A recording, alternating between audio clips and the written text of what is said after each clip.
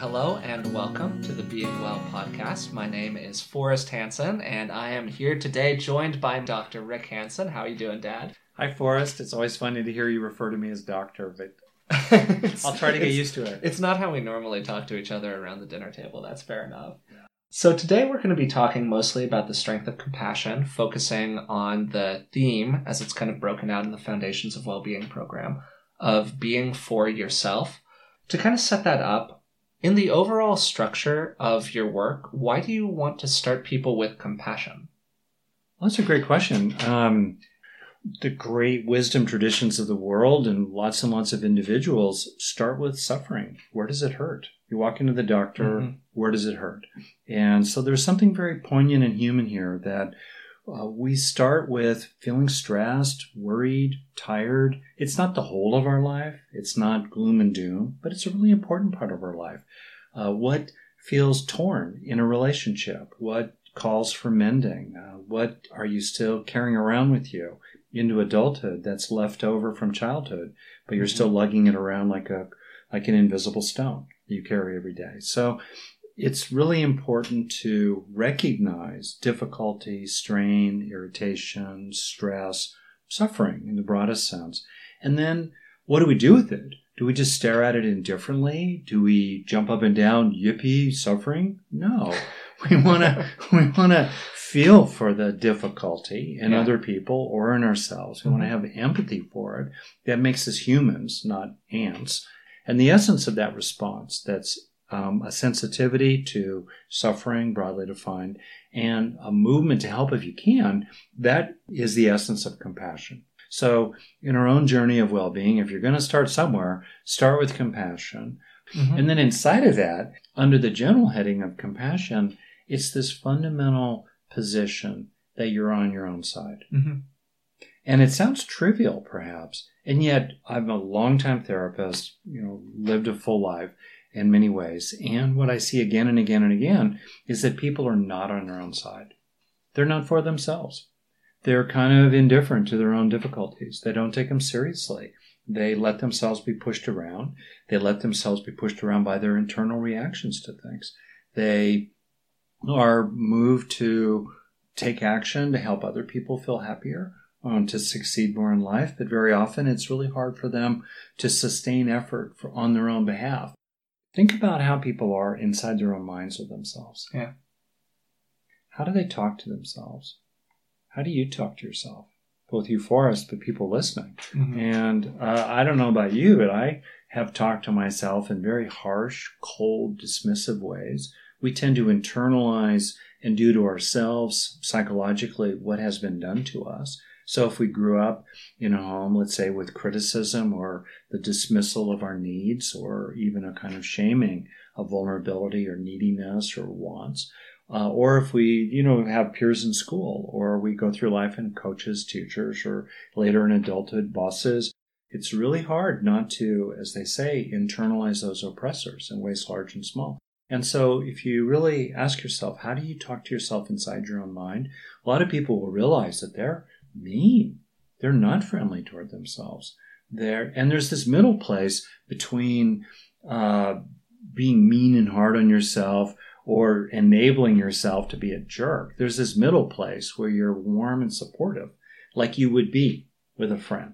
You might tell your friend where your friend is screwing up and creating a mountain out of a molehill, but it wouldn't be done in a way that was mean. It would be done in a way that built up rather than tore down. Okay. And for me, that's the essence of being on your own side. Yeah, so you're fundamentally being self-supportive. You are being reasonable, but you're doing what you can to be caring towards yourself. These are all very, very important things.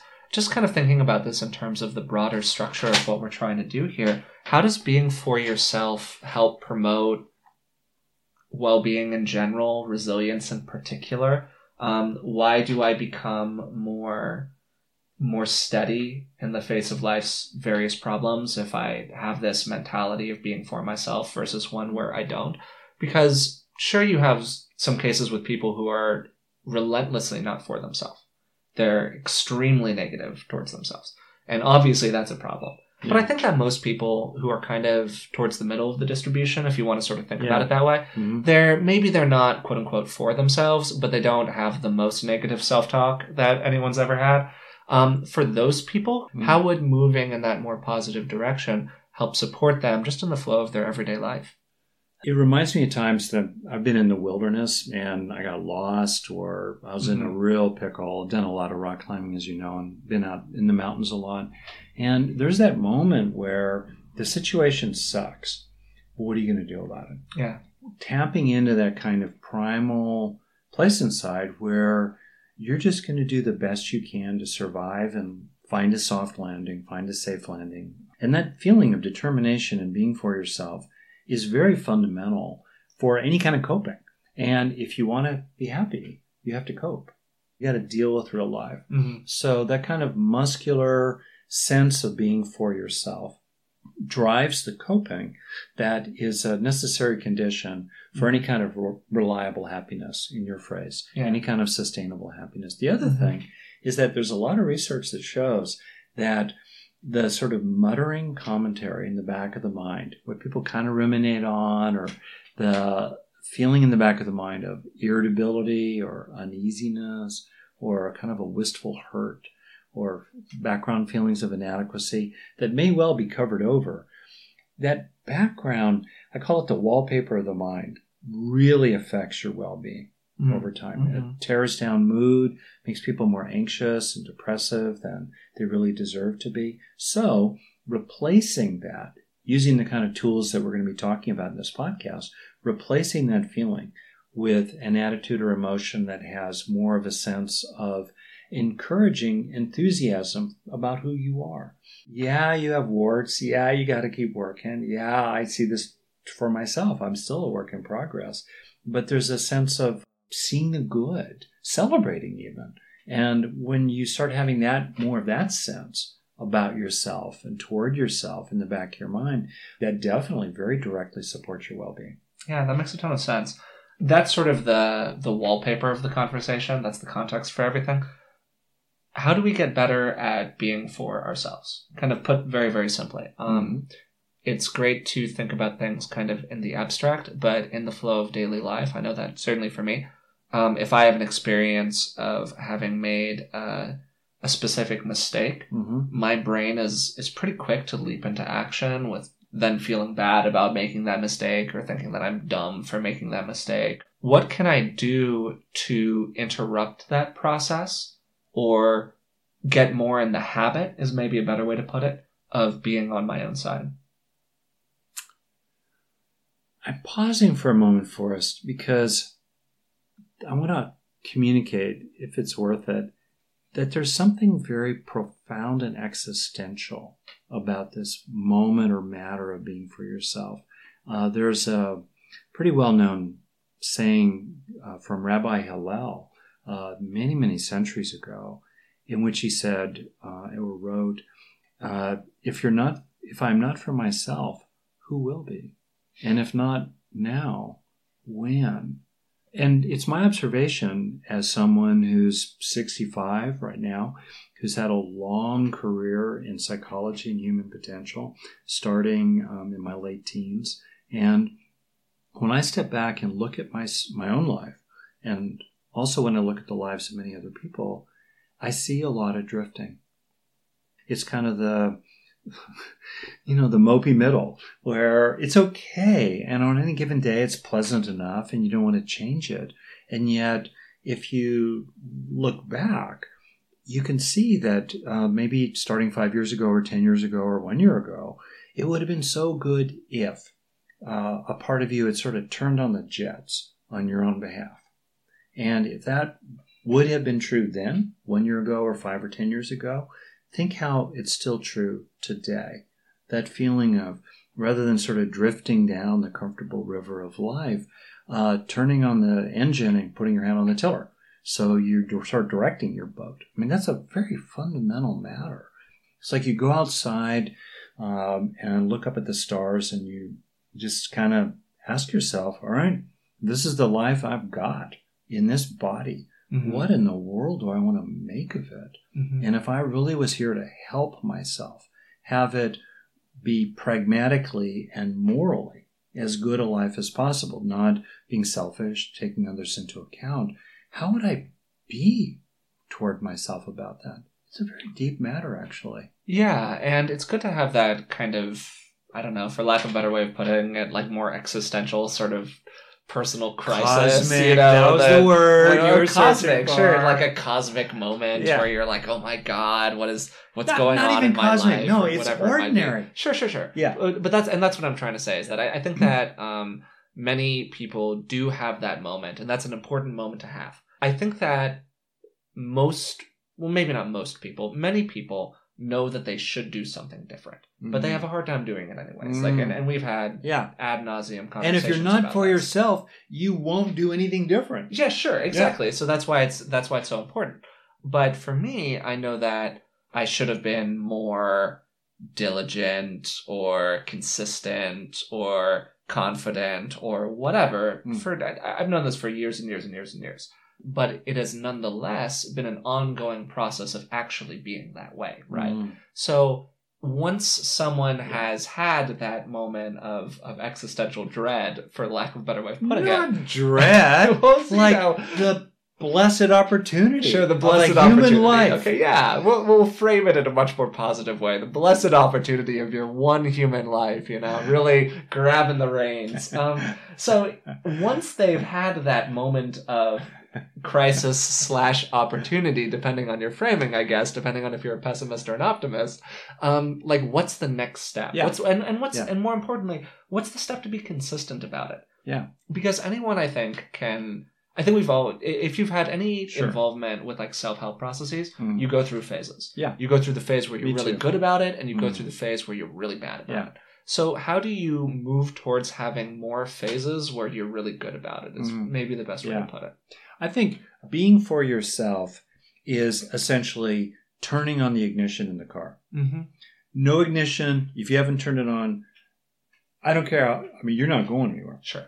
But once you turn on the ignition, now you're for yourself. The engine's running. All right, now I'm for myself. You still have to put it in drive and direct your car down the road of life. Being for yourself is a necessary condition for a lifetime of well-being and healing and growth, et cetera, but it's not a sufficient condition. You still have to do other things. So to your point. And I also want to emphasize this matter of being on your own side. It's a daily matter. Like, I'm on your side, Forrest. And I know, schmaltzy moment alert, that you are on my side. I know that. And I know what it feels like. I know what it feels like to be on your side and for you. And it's a daily matter. It's an everyday matter. And there's the opportunity for us to be that way with ourselves. Now, some ways to access it is the way we did it right here, which is actually for many people a lot easier. It's a lot easier to access the felt sense, the feeling in the body of being for another person. So that's where I typically start with people. I say, call up a memory or just bring to mind someone in your life right now you feel loyal to. You're for them. Maybe they annoy you. Maybe they, whatever, you don't want to spend every waking minute of your life with them. Yeah. I'm not thinking of you, Forrest. I'm not thinking of you. But still, you're for them. You would stand up if you were called upon. So know what that feels like. Bring to mind a time in the past or know what it's like in the present. And then, as with so many of the methods we use, once you get that experience going, stay with it. Get to know it for a breath or two or three. Know what it feels like in your body to be for someone, to be a friend to someone, to be an advocate for them, an ally to them. What does that feel like? And explore the body sensations of it. Maybe there's some emotions in it. Maybe there's a typical posture, like I'm sitting up straighter as I talk about this right now. I'm leaning forward more. My chest is coming up. The head's coming up. Like, yeah, I'm for it. What's that feel like? What are the thoughts that go along with that? The attitude, like seeing the good in the person, recognizing injustice. So much of being on your own side is about recognizing injustice or mistreatment that's come at you, or simply bad luck that's come at you, in the same way that we would have that attitude toward another person who was being pushed around or had been dealt a tough hand in the card game of life. And so if you know it, so first of all, know what it feels like for another person. Really get a strong sense of it. And then in the second step, think about applying that toward yourself. Maybe you see yourself outside of you, kind of over there in a chair or across the room or across a valley, or maybe you just feel it inside yourself. And then you ask yourself, wow, what would it be like to have the same position or stance for another person and have it for me? Take some moments with that. Very often people are startled because they realize, I don't normally do that. I don't do that very much. And so what would it be like? And then even imagine tough situations like a really nasty, messy relationship, or imagine something that you're trying to help yourself do. If you're trying to help yourself be more consistent, or if you're trying to help yourself exercise more, or not be argumentative in ways that are not going anywhere, or dumb with someone, or maybe you want to help yourself drink less, or anything. Eat fewer desserts. What would it be like if you were for yourself with regard to that particular thing? How would you act? How would you be different? And you imagine that in your mind. And then a great third step you could do is to see yourself acting differently, or facing a challenge in some way, or acting the way you want to act. See yourself doing that while also imagining how you would be for yourself in that process. Mm-hmm. The feeling of that. So in your brain, literally, you're starting to associate how you're trying to be with regard to something in the future, along with the feeling of being on your own side, of being an ally and helper and friend to yourself. I think that's a great process to go through. To do a little recap as we get towards the end of the episode, being on your own side is an important part of compassion. Particularly, it's an important part of self-compassion, because if you're not on your own side, for starters, who will be, to the point of the quote that you gave earlier? And then also because it's really hard to motivate yourself towards any kind of lasting self-improvement if you don't care about how you feel. And so we have to... You said it! Yeah, exactly. So we have to get the engine on the car running before we drive it anywhere meaningful. I'm going to interview you next time. Okay, so we'll work on the format. No, jokes aside. And so we're starting there. Then in kind of the second act, we talked about that kind of aha moment that everyone has, or that anyone who really wants to make real progress in terms of their personal development has, where they look up at the sky and they say, wait, what the heck am I doing here? Or just frankly stare at their granola. Sure. At breakfast. Yeah. And it's an everyday matter too. Yeah. It's not a one-time fix that's permanent. Yeah, it's definitely that recurring process of accepting that the work is ongoing and there is no quick fix here, and it's something that we engage with in a process. It's kind of like, I'm going to do the best I can today to help my life be a good one. And as part of helping do the best you can today, it means you're going to take a break. You're going to goof off. You're going to slack a little bit. It's okay. But on the whole, I'm going to do the best I can today to help my life be as good as it can be. And then I'm going to go to bed, know that I did that, and wake up the next morning and do it again.